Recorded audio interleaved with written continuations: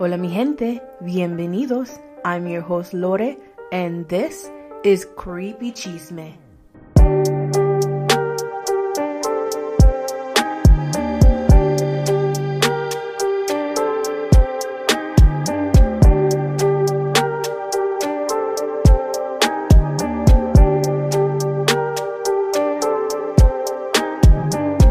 Listeners beware, some stories and info are not suitable for all, especially young children. Listen at your own risk. Hola mi gente, yes, I'm back. It's really me, yours truly, your girl, Lore. How y'all doing? Me? Well, I just had my first week back to work, and honestly, it wasn't as bad as other years. Teachers, if you just had your first week of work, I'm right there with you. Someone actually asked me the other day, because at least at the school I work at, we're like a big family. We just check in real quick, like, are you doing okay? How's your day going? Blah, blah, blah. And somebody asked me how my day was going Friday afternoon, and I was like, I feel like I'm herding sheep. Because you're like, stay in line, come on. Like literally the whole first week of school, that's all you're doing. Like, I feel like, what are those? The airline guiding people, like this way. Nope, get in line. That's literally all I said all week. Anyway, yeah, it was a good week though. Not gonna complain. It was so good to see the kids, just to talk to them, hear their stories about their summer, and to see my past students too. They always come up and give me a hug and get so excited to see you. I just felt like everybody was in a good mood. We have a new principal who seems to be amazing so far, but it's still early in the year. We've had a lot of bad experiences with principals and admin, so feeling hopeful for this year. Definitely. I am working with first grade again, so that's always fun. And usually I jump between two classes, and this year I'm only in one classroom. So I'm super excited about that and all the work I can actually get done and achieve this year with the students. So that's going to be super fun. I love the person that I'm working with this year. She's super creative, and so am I, so I can't wait to see what we do together. We worked together last year, but it wasn't the same as having like one class because I was splitting my time between two classes, but also being pulled in 100 other directions. So yeah, I'm feeling very hopeful for this year. I hope all of you teachers out there, we are underappreciated, underpaid, and stressed. I am in full support of my teachers. It's going to be a good one. It has to be. Anyway, I just want to say once again, mi gente, thank you for your patience, but the wait is over. Creepy Chisme is back, baby. And guess what? Spooky season is almost here. Bring on the fall, bring on the hot cider, bring on the spiced wine, the pumpkin donuts, the jack-o'-lanterns. I love it all. How many of y'all out there are like me? And when it's Halloween, you shop for like year-round decor, like home decor. I love Halloween time because I do. I love shopping for like a lot of things in my bedroom, but like just around the house too. Yeah, so I go buck wild. But yes, I am so ready for the fall. I'm definitely going to make my way to the apple orchard this year. Cannot wait. But yes, I'm here to finish the second season off with some really great creepy stuff for you.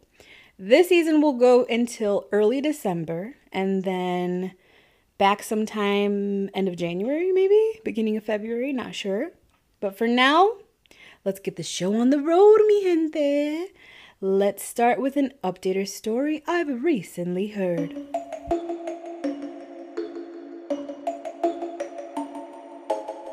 Now, this update is actually from a couple weeks ago, but I still want to share it with y'all since I took a break and all. But can we talk about the nasty ass R. Kelly and how he was recently sentenced to 30 years in prison. I believe you've been caught. Finally, this dude, come on. He was sentenced on Wednesday, June 29th by the United States District Judge Anne M. Donnelly. Now, Steve K. Francis, the acting executive associate director of Homeland Security Investigations, was quoted saying, quote, R. Kelly is a prolific serial predator who utilized his wealth and fame to prey on the young and vulnerable by dangling promises of fame, fortune, and stardom for his own sexual gratification. For nearly 30 years, Kelly and his accomplices silenced victims through bribery, intimidation, blackmail, and physical violence, confident that they were immune to justice. End quote. Damn. Kelly was charged with many counts, including illegal sex with minors, sexual exploitation of minors, bribery, coercion, and forced labor. Now, a while back, I watched the documentary Surviving R. Kelly, and it was truly disturbing, not gonna lie. And I swear, if I ever hear any of his music, I'm throwing shit. I don't care if they were songs of my youth. Hold him accountable, and please stop playing his music. Please. Now that's really all I want to say on that matter. Thank goodness he's charged, though it's over. Now, honestly, I think he still got off pretty easy, but I hope they give him a warm welcome in prison. Another celebrity recently sentenced on June 28th was Ghislaine Maxwell. I think that's how you say her name. I'm not sure. But you know, Epstein's girl. She's been in custody and recently was sentenced to 240 months in prison by U.S. Circuit Judge Allison J. Nathan. Last year on December 29th, she was found guilty of conspiracy to entice minors to travel to engage in illegal sex acts, conspiracy to transport minors to engage in illegal sex acts, sex trafficking, conspiracy and sex trafficking of a minor. Yeah, all that. Now, from 1994 to 2004, Maxwell assisted, facilitated, and participated in Jeffrey Epstein's abuse of minors, among other things, helping Epstein recruit, groom, and abuse victims known to the couple to be under the age of 18. Now, some young as 14, Maxwell also was sentenced 5 years of supervised release after her sentence is fulfilled, and she was also slapped with a $750,000 fine. And if you're like me and can't figure out how long 240 months is, it's about 20 years. Yeah, I had to figure it out. So this is really good news and all, but come on. What about that list, Ghislaine? Who cares if it's powerful people? Say their names, baby. Actually, I think some of that list came out, and I was shocked by some of the names on there. But also not shocked, because if you're part of Hollywood and you're big in Hollywood, I don't trust you. Even if I like you, I don't trust you. Brad Pitt, baby, I still don't trust you. But yeah, I wouldn't be surprised if this woman is found unalive in her cell one day. Money is a scary thing, y'all. Very scary. And if I was her, I would be terrified, even locked up in a cage. But good. Live in fear, bitch. Anyway, two disgusting humans. I know I wasted my breath talking about them. And you best believe your girl is going to be throwing hands if I find out either of these two assholes get released early or on good behavior. Hollywood in general is like a crazy place run by money, greed, and like that one attorney said, the thought of being immune from getting in trouble. Yeah, a lot of celebrities feel that way. Crazy, right? All right, mi gente. You know what time it is. It is time to get creepy.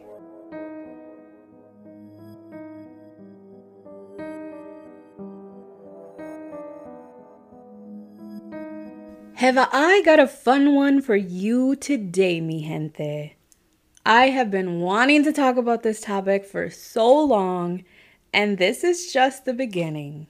The world of horror movies. My favorite genre of movies. Now, did you know that there are some people who can't watch horror movies? I know, crazy. It's crazy. I don't get it because, come on, it's not real. Like, if you're 30 and you still believe in monsters, I mean, there are monsters. Don't get me wrong. There's monsters. There's evil. But come on. Now, I enjoy a good paranormal movie or a good slasher or gore movie. Sometimes. So I started wondering, when did the horror movie genre start? Like, who started this? Now, what I found was really interesting.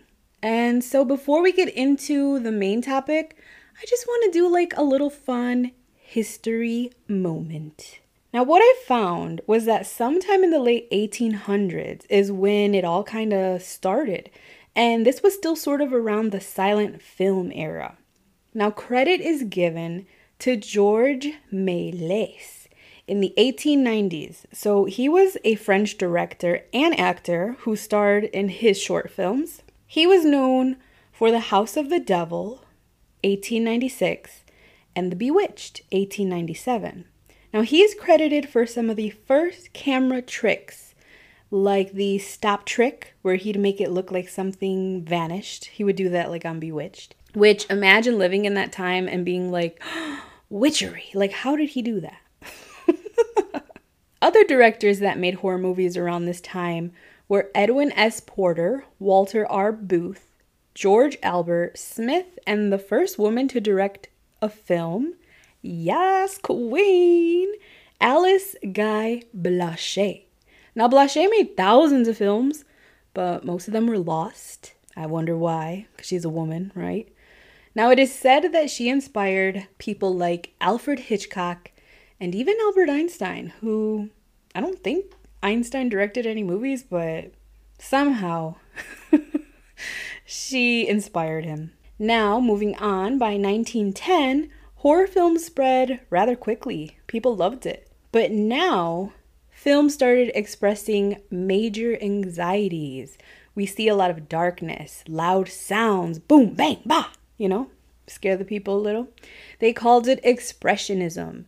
But once World War I began, countries like Germany, they started to ban foreign films. So then Germany started making their own films because they were like, Germans only watch German films. So they made their own.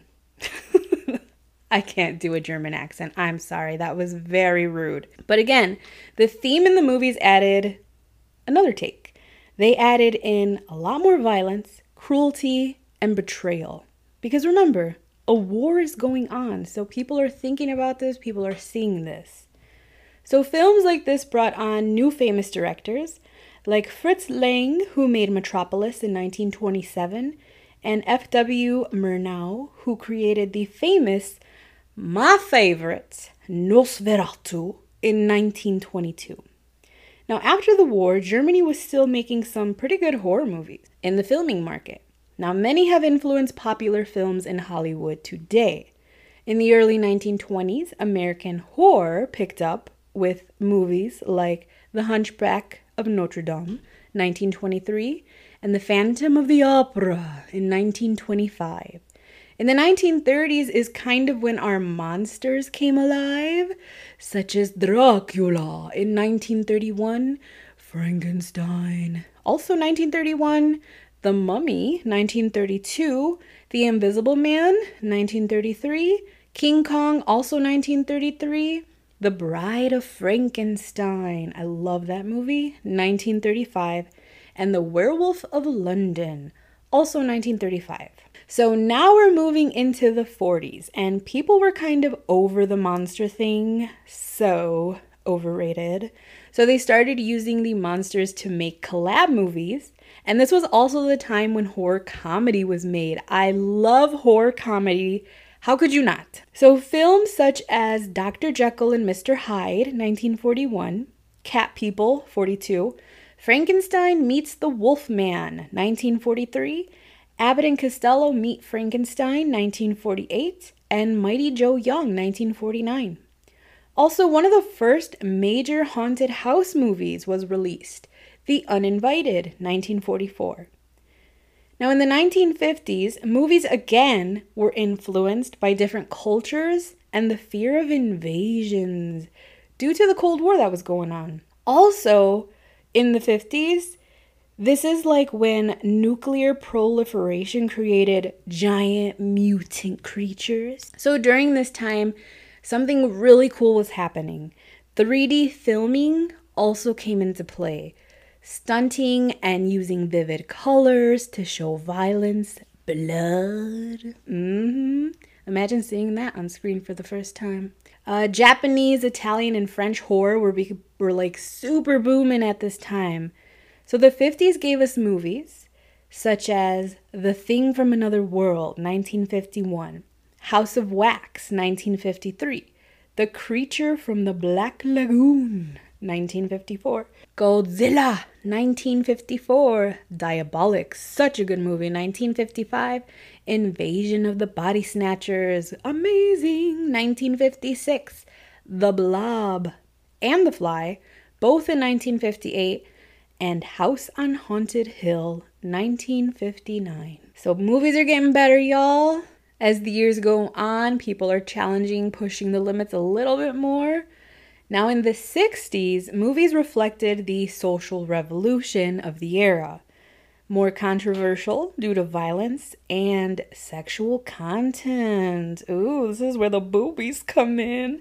We've got slasher films and George Romero's famous Night of the Living Dead, 1968. So we've got zombies, because that movie changed zombie movies forever. Famous directors and actors during this time were Alfred Hitchcock, Vincent Price, love me some Vincent Price, Herschel Gordon Lewis, and Roman Polanski.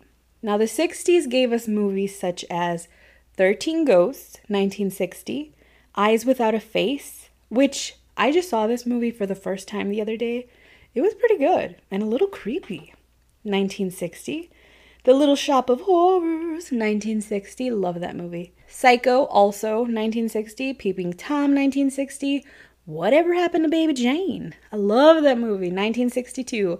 The Birds, 1963. Blood Feast, 1963.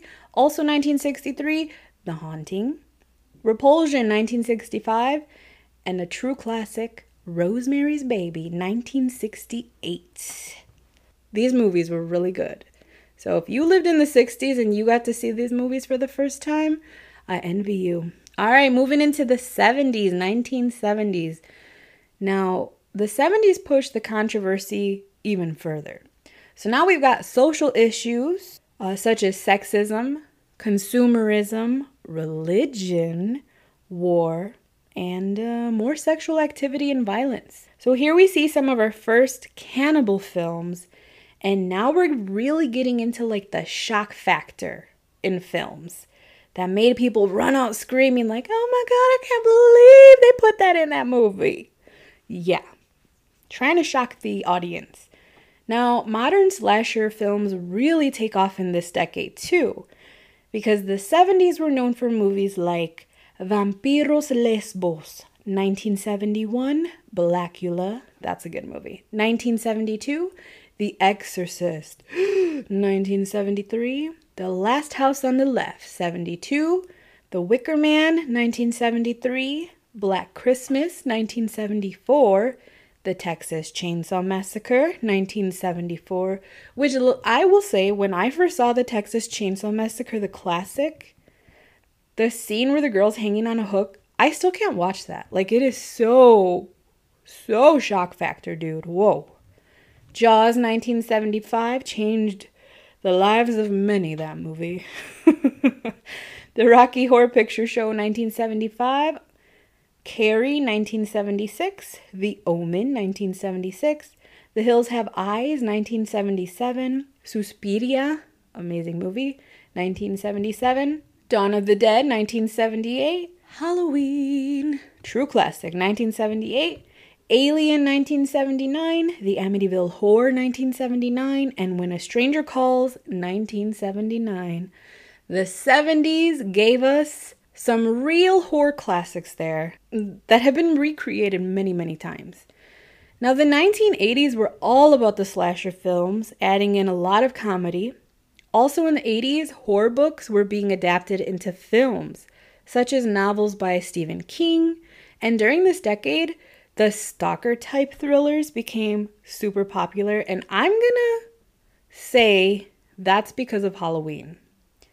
Now, the 80s gave us The Shining, 1980, Friday the 13th, 1980, An American Werewolf in London, 1981, The Evil Dead, 1981, My Bloody Valentine, also 81, Poltergeist, 82, Ghostbusters, 84, Gremlins, 1984, A Nightmare on Elm Street, also 1984, Demons, Fright Night, 1985, Reanimator, also 1985, The Lost Boys, so good, 1987, Predator, also 87, Child's Play, that movie messed up some of y'all, I know, 1988, Pet Sematary, 1989. Now, I was born towards the end of the 80s, but a lot of these movies I watched when I was like 4 or 5, just because my older cousins would watch them and I'd be like hiding behind the couch like, I'm not scared, but I was terrified.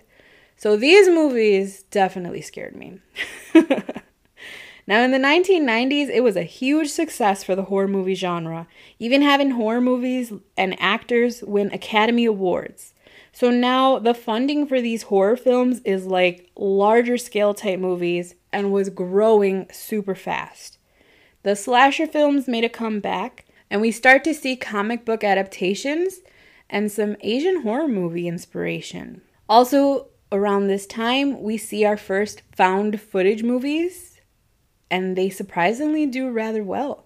So the 90s gave us movies like Arachnophobia, 1990, Ghost, 1990, Misery, also 1990, The Silence of the Lambs, 1991, Bram Stoker's Dracula, 92, Candyman, 1992, Leprechaun, 93, the greatest movie ever made, Interview with the Vampire, 1994, Fight Me, I Dare You, Seven, 1995, The Craft, 1996, Scream, oh yeah, the Scream franchise starts here, 1996, From Dusk Till Dawn, this movie scared the shit out of me, 1996, I Know What You Did Last Summer, 97, Ring You, 1998, Urban Legend, 98, Audition, 1999, The Blair Witch Project, 99, and The Sixth Sense, 1999. Now, when we entered into the 21st century, movies started to get remade, both foreign and American horror movies,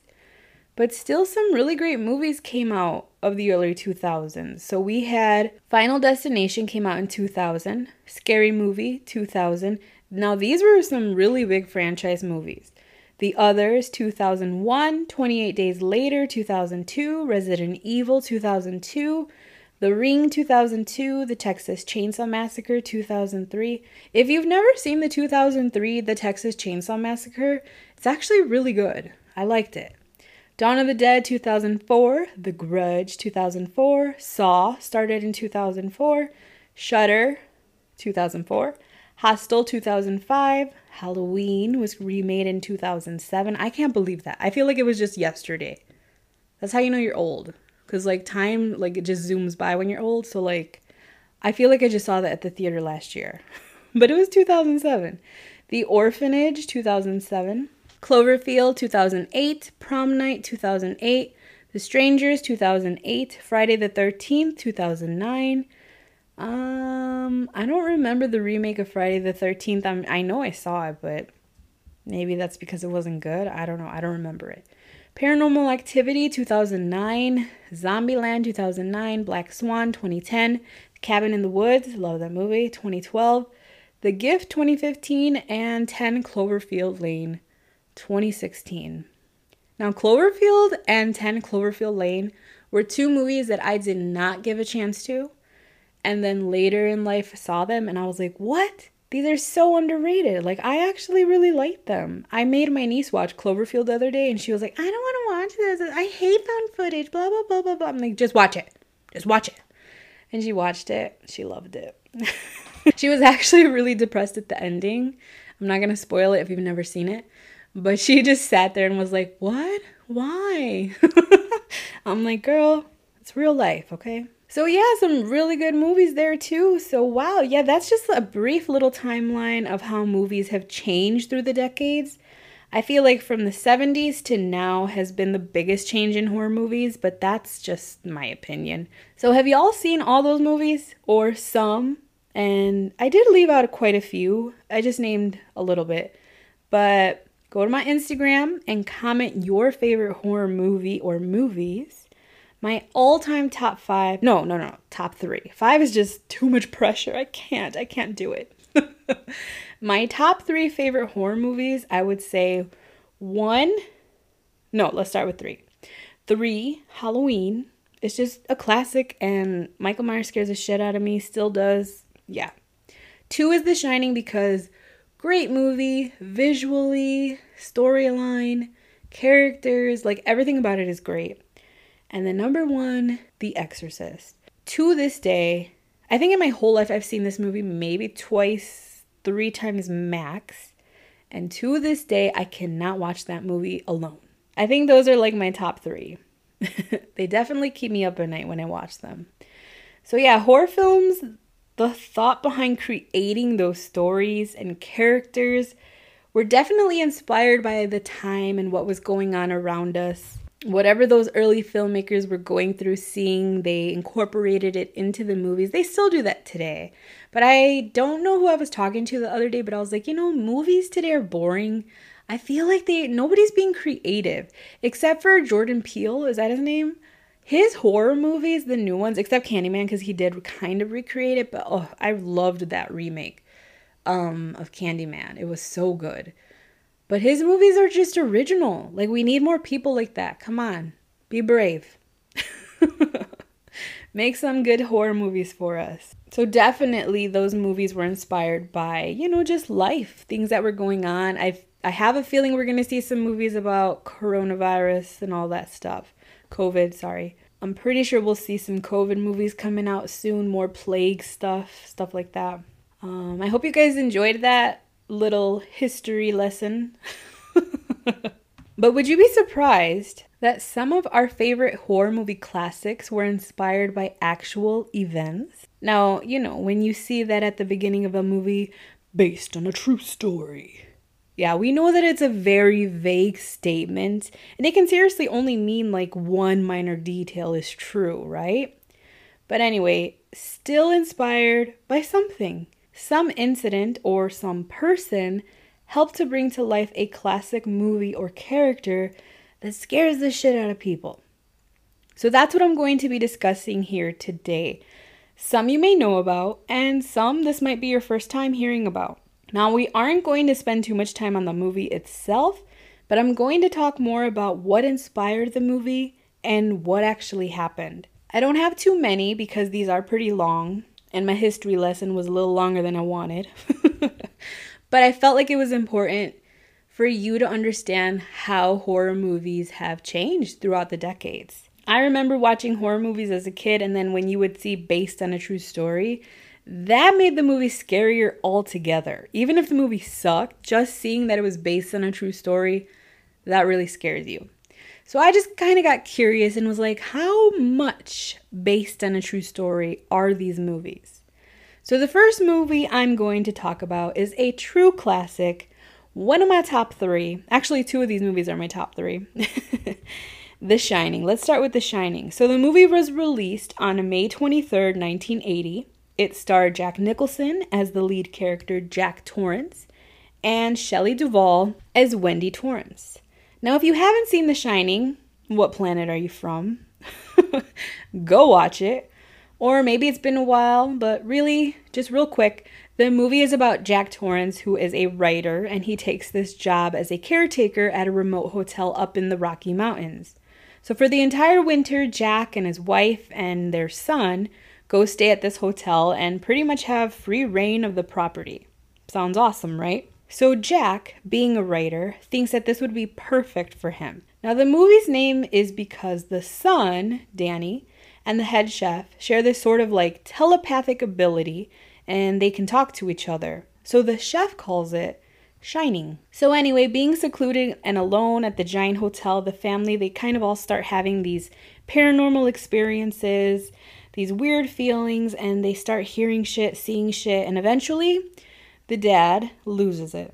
Again, just go watch it. It's an amazing movie, and it's really pretty too. Like, it's the colors and everything, the patterns, so pretty, and definitely one of a kind. So this movie was written after Stephen King's book, The Shining. However, if you read the book, then you'll find a lot of differences in the movie. Now, Stephen King even stated that it was a poor adaptation of his book. But what actually inspired this book/movie in the first place? Well, in 1974, just before the winter season, Stephen King and his wife checked into the Stanley Hotel in Estes Park, Colorado. The entire resort was getting ready to shut down for the winter due to the dangers of the Colorado winters up in the mountains. Gets pretty crazy up there, y'all. King and his wife, they were the only couple that checked in on that night. Now, at this time, King was having like super bad writer's block, and he also was dealing with it by drinking a lot. It's sad that a lot of writers go through that. Now, immediately he realized how creepy it felt being the only two guests in this giant hotel. Now, it started getting to him mentally. He started having these nightmares, including one where the fire hose right outside of their room, room 217, started to unravel on its own and chase his 3-year-old son down the hallway. When King woke up in a panic and realized that it was only a nightmare, he lit a cigarette, got out of bed, and began the plot to The Shining. So the Stanley Hotel was his inspiration. It was built in 1909 for wealthy families to come stay at. Now, the hotel is on a hill that overlooks the town of Estes Park. Gorgeous, gorgeous hotel. I hope to get there one day. The hotel itself is gigantic. Inside, it's known for its narrow hallways, floral carpets, and a grand staircase. Now, to stay here, it was by invite only, and you had better bring your Sunday best to walk around in. Oh yes, the wealthy elite spent their summers here walking the grounds, showing off their new fit, playing pool, or enjoying the large whiskey bar. Now, in 1930, the hotel was sold and became more of like a hotel for just anybody to come stay at. However, eventually, guests started experiencing some spooky happenings, especially in room 217. Now, according to legend, a chief housekeeper named Elizabeth Wilson is said to haunt room 217. Now, the legend says that one night in 1911, Elizabeth was lighting lanterns and an explosion happened. So the explosion sent her flying through the air and through the floor. So the incident left her with 2 broken ankles. Even though it is said that Elizabeth survived, guests claim that she still haunts the room. A helpful spirit who folds clothes or picks up after them. Damn, I need an Elizabeth.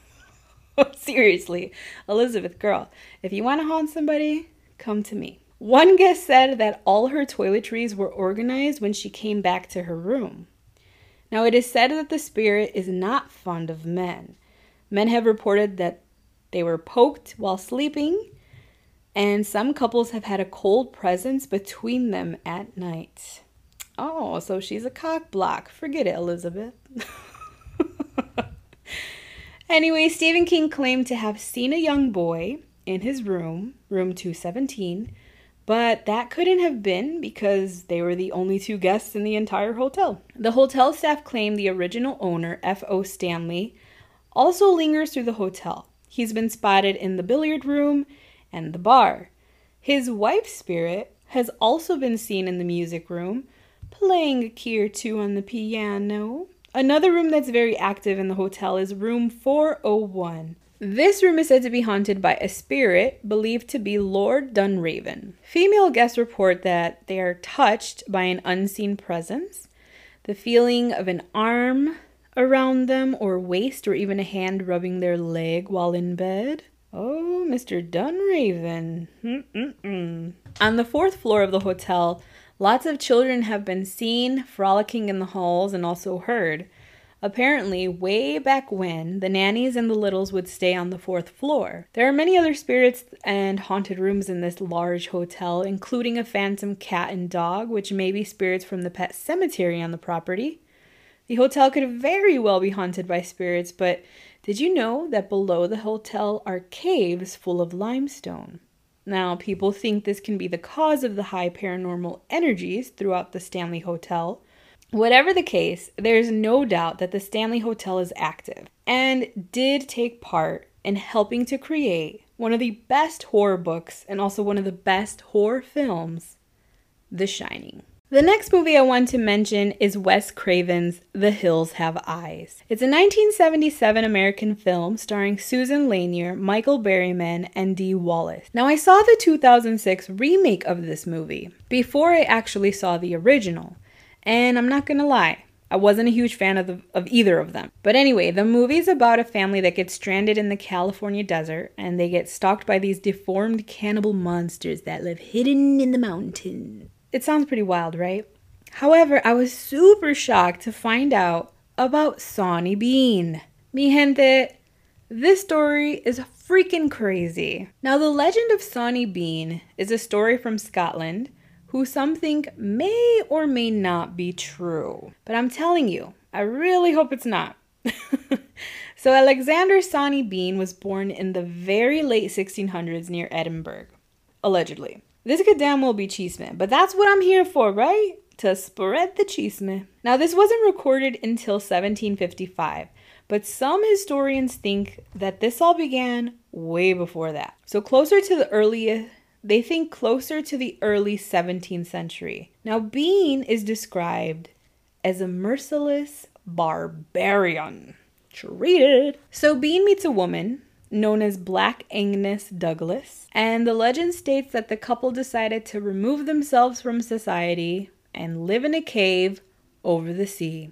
Sounds romantic, doesn't it? Now, today that cave is known as Benoni Cave. I think that's how you pronounce it. Please forgive me, Scotland. Not Sweden, Scotland.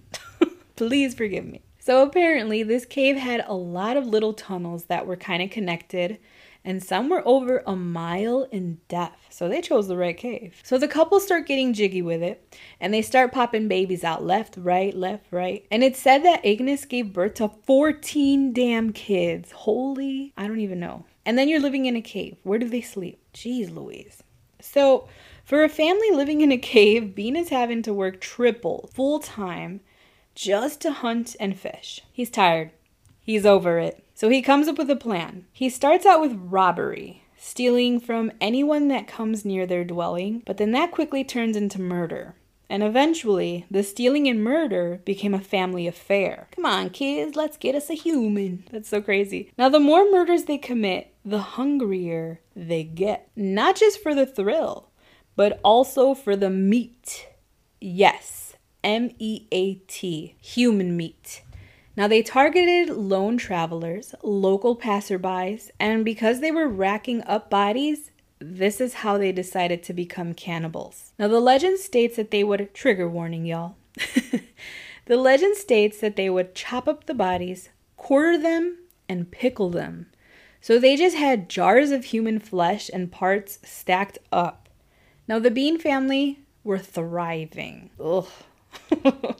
So much so that the family grew in size. 18 grandsons, 14 granddaughters, and all born out of incest. All in the family, I guess. Eventually, there were about 45 of them. God damn. 45 people living in a damn cave. Wow. Oh, Lord.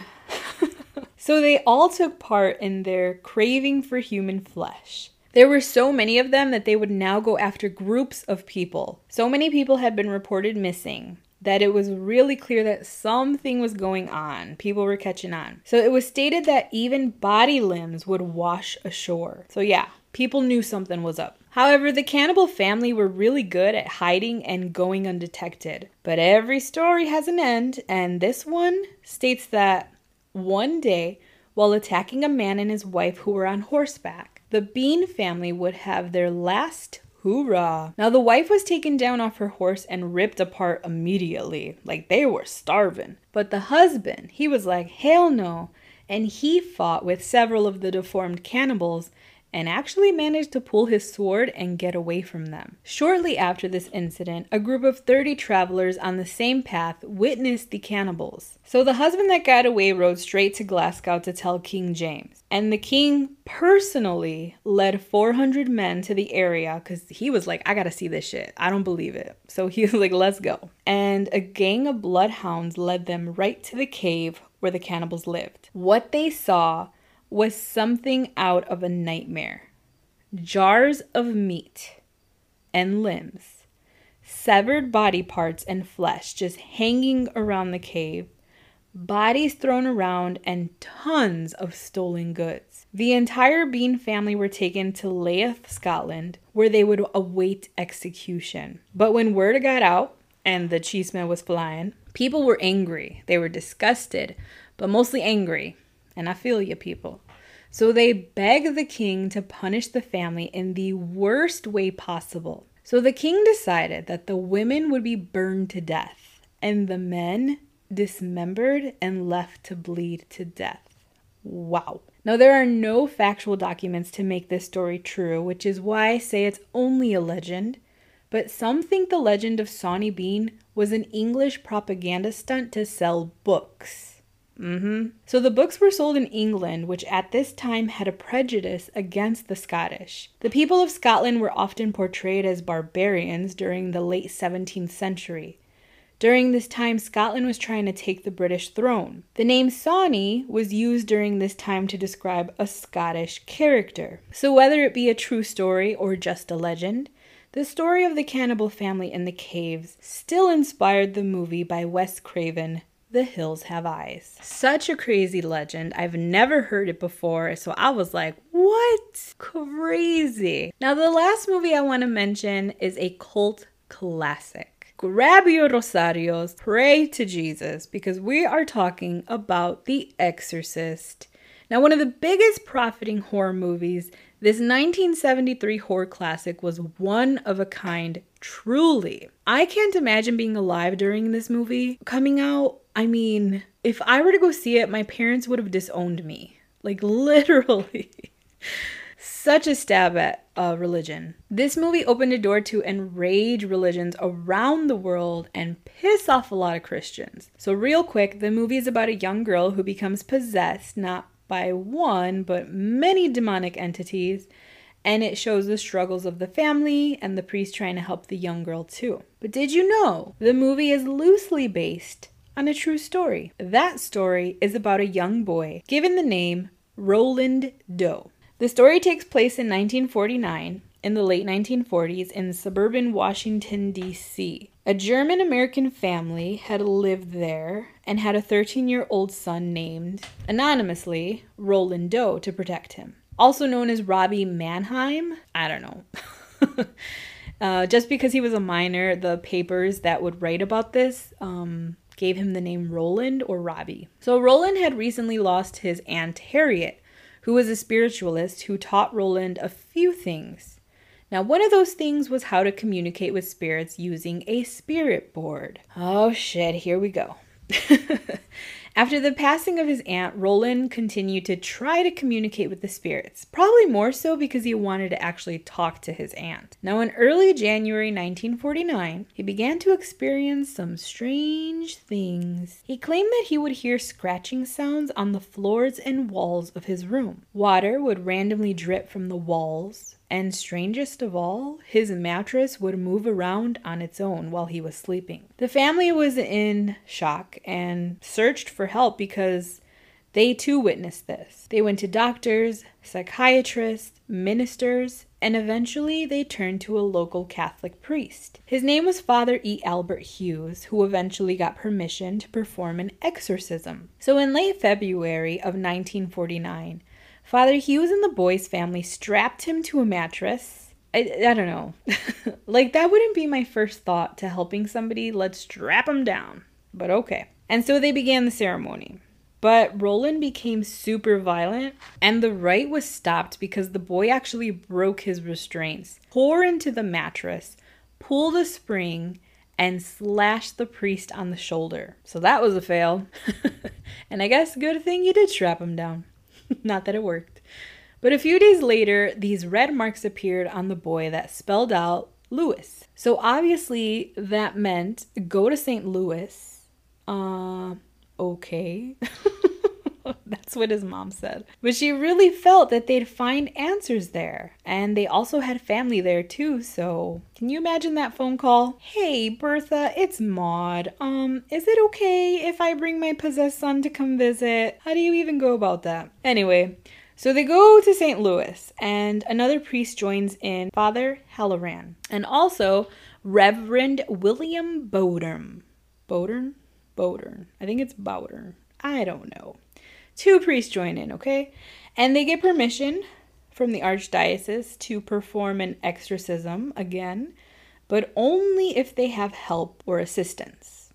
Because whatever's going on with this little boy was enough for the church to be like, get you some help. So at the famous St. Louis home on Roanoke Drive in March of 1949, they witnessed Roland being scratched by an unknown force. Like, the scratches just appeared on his body. They also witnessed the mattress moving, thrashing back and forth. Now, the 2 priests noticed that Roland would be calm during the day and act out mostly at night, screaming, thrashing, being wild. And he would also slip into a trance and make these guttural sounds. Objects would move or levitate around him, and Roland would lose it if he saw any sacred object. So the exorcism was over a month long, and although some of those details are part of the movie The Exorcist, there are way more details in the real story. Now, during one of the sessions, an X was scratched into Roland's chest. The priest thought it signified the number 10. Another time they saw his leg from his thigh to his ankle be scratched by something, but nothing was there. The 2 priests claimed that the X, or 10, signified that 10 demons had overpowered the boy, but they continued their work anyway. On the evening of March 20th, things got way worse. Ronald urinated all over his bed and began verbally attacking the 2 priests. His parents had enough. They were done. They were like, fuck this shit. Like, they were probably scared more than anything of their own kid. They were just appalled by their son, and they sent him to get medical help at Alexian Brothers Hospital in St. Louis. Now, on April 18th, the Monday after Easter, Roland awoke with a seizure. He yelled to the priests that Satan would always be with him. So they laid holy relics all over him. Later that evening, the priest called upon Saint Michael to expel Satan from Roland and battle him for the boy's soul. 7 minutes later, Roland came out of a trance and simply sighed, "He's gone."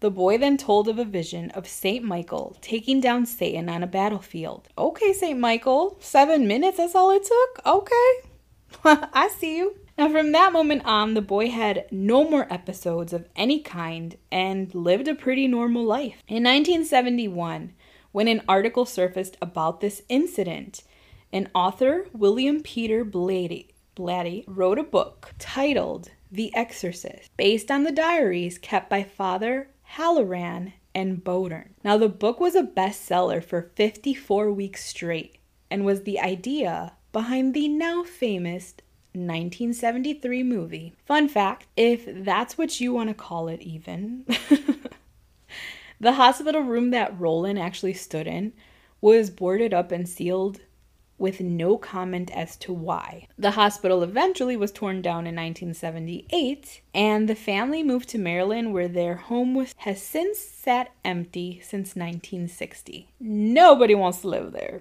However, the home on Roanoke Drive in St. Louis was purchased by new owners in 2005 for $165,000. Do you think they know the devil once lived there? I hope I didn't scare y'all too much. And of course, there are more movies based on true stories, so maybe I'll do a sequel to this episode later on. I had, of course, heard brief mention of The Shining and The Exorcist true stories, but researching the entire true story was just wow. Before we leave today, I want to read some fan mail, I guess, is what you would call it. The first person I want to mention is Sherry. Thank you for your email, Sherry. I'm not going to read her email, but I'm just going to mention, Sherry, first of all, thank you for listening. But Sherry wanted to ask if I can please translate when I speak in Spanish. And I did write her back and tell her that most of the time when I speak Spanish, which is not often, honestly, it's just to express an emotion or throw in like a slang word. I say it rather often like mi gente, which you guys, that's my people, is what I call you guys. Chisme, gossip. Those are words you hear quite often. So most of the time when I use a Spanish term or word, it's just like to express an emotion. So it's not really an important detail. I would never give, unless I'm talking about like Latin culture or something, I would definitely explain myself though. I would never give important information in Spanish without translating. So Sherry, thank you for your email. And I do forget sometimes that not everybody speaks Spanish. If I do speak Spanish on the rare occasion, it's probably not that important. Let me go to my Instagram because I know I had some letters there. I want to give a shout out to Chancho Gordito. He said, "Hi Lore, just listened to your podcast for the first time, the H.H. Holmes one, and it was great, and you had me laughing. You sound a little like one of my homegirls, and you talk like her too. Yeah, she's Latina. So much easier than listening to boring Güero podcast banter. Looking forward to listening to more episodes. Also, damn, Holmes was fucking sick, insane, and unfortunately, intelligent." I've had a lot of really good feedback on my H.H. Holmes episode. Thank you, Chancho. I don't know if that's your real name. I'm going to say it's not because Latinos love giving each other nicknames. Pretty cool name. So thank you for that. I worked really hard on that episode. It's very hard, especially to research things that happened like back in the 1800s and before that. But there are some really good legends and stories that I want to tell. But that's definitely chisme when I tell those stories because you can't really fact check a lot of that stuff. A lot of it is told down by word of mouth. So I'm really happy you guys enjoyed the episode. I really liked it too. I hope you guys enjoyed. Felt a little strange recording this because I feel like I'm starting over. But I really needed that break. I enjoyed it. It's time to get back to work. Don't forget, mi gente, if you want to send me a message or story or anything you want me to research, email me at creepychismeforyou. That's the number 4YOU @gmail.com. Or if you just want to say hello, I love getting emails. You can also message me on Instagram. Just search Creepy Chisme or Facebook groups. I'll probably get to you faster on Instagram, but I've noticed recently that Instagram hides my messages unless I click on the message link. Yeah, really annoying. So I've been trying my best to really try to click on it twice a day, just to make sure that I read everybody's messages. Thank you to Chancho and Sherry for sending in those messages. Like I said, whatever you want to send me. If you need someone to talk to, if you had a bad day, email me. I don't care. I'll read it. I'll respond, most likely. Just give me some time. Make sure to follow me on TikTok, where I post short stories to keep you in the creepy mood until the next episode. Go comment on my Instagram. Tell me your favorite scary movie. I'm so curious. It's been really fun, mi gente. Can't wait for the next one. Make sure to share this episode with someone you love, someone you don't know, someone you think will like it. And if you haven't already and you're listening on Apple Podcasts, go give me that 5-star rating, leave a comment, and I might just read it on the next episode. Gracias por escuchar y nos vemos pronto.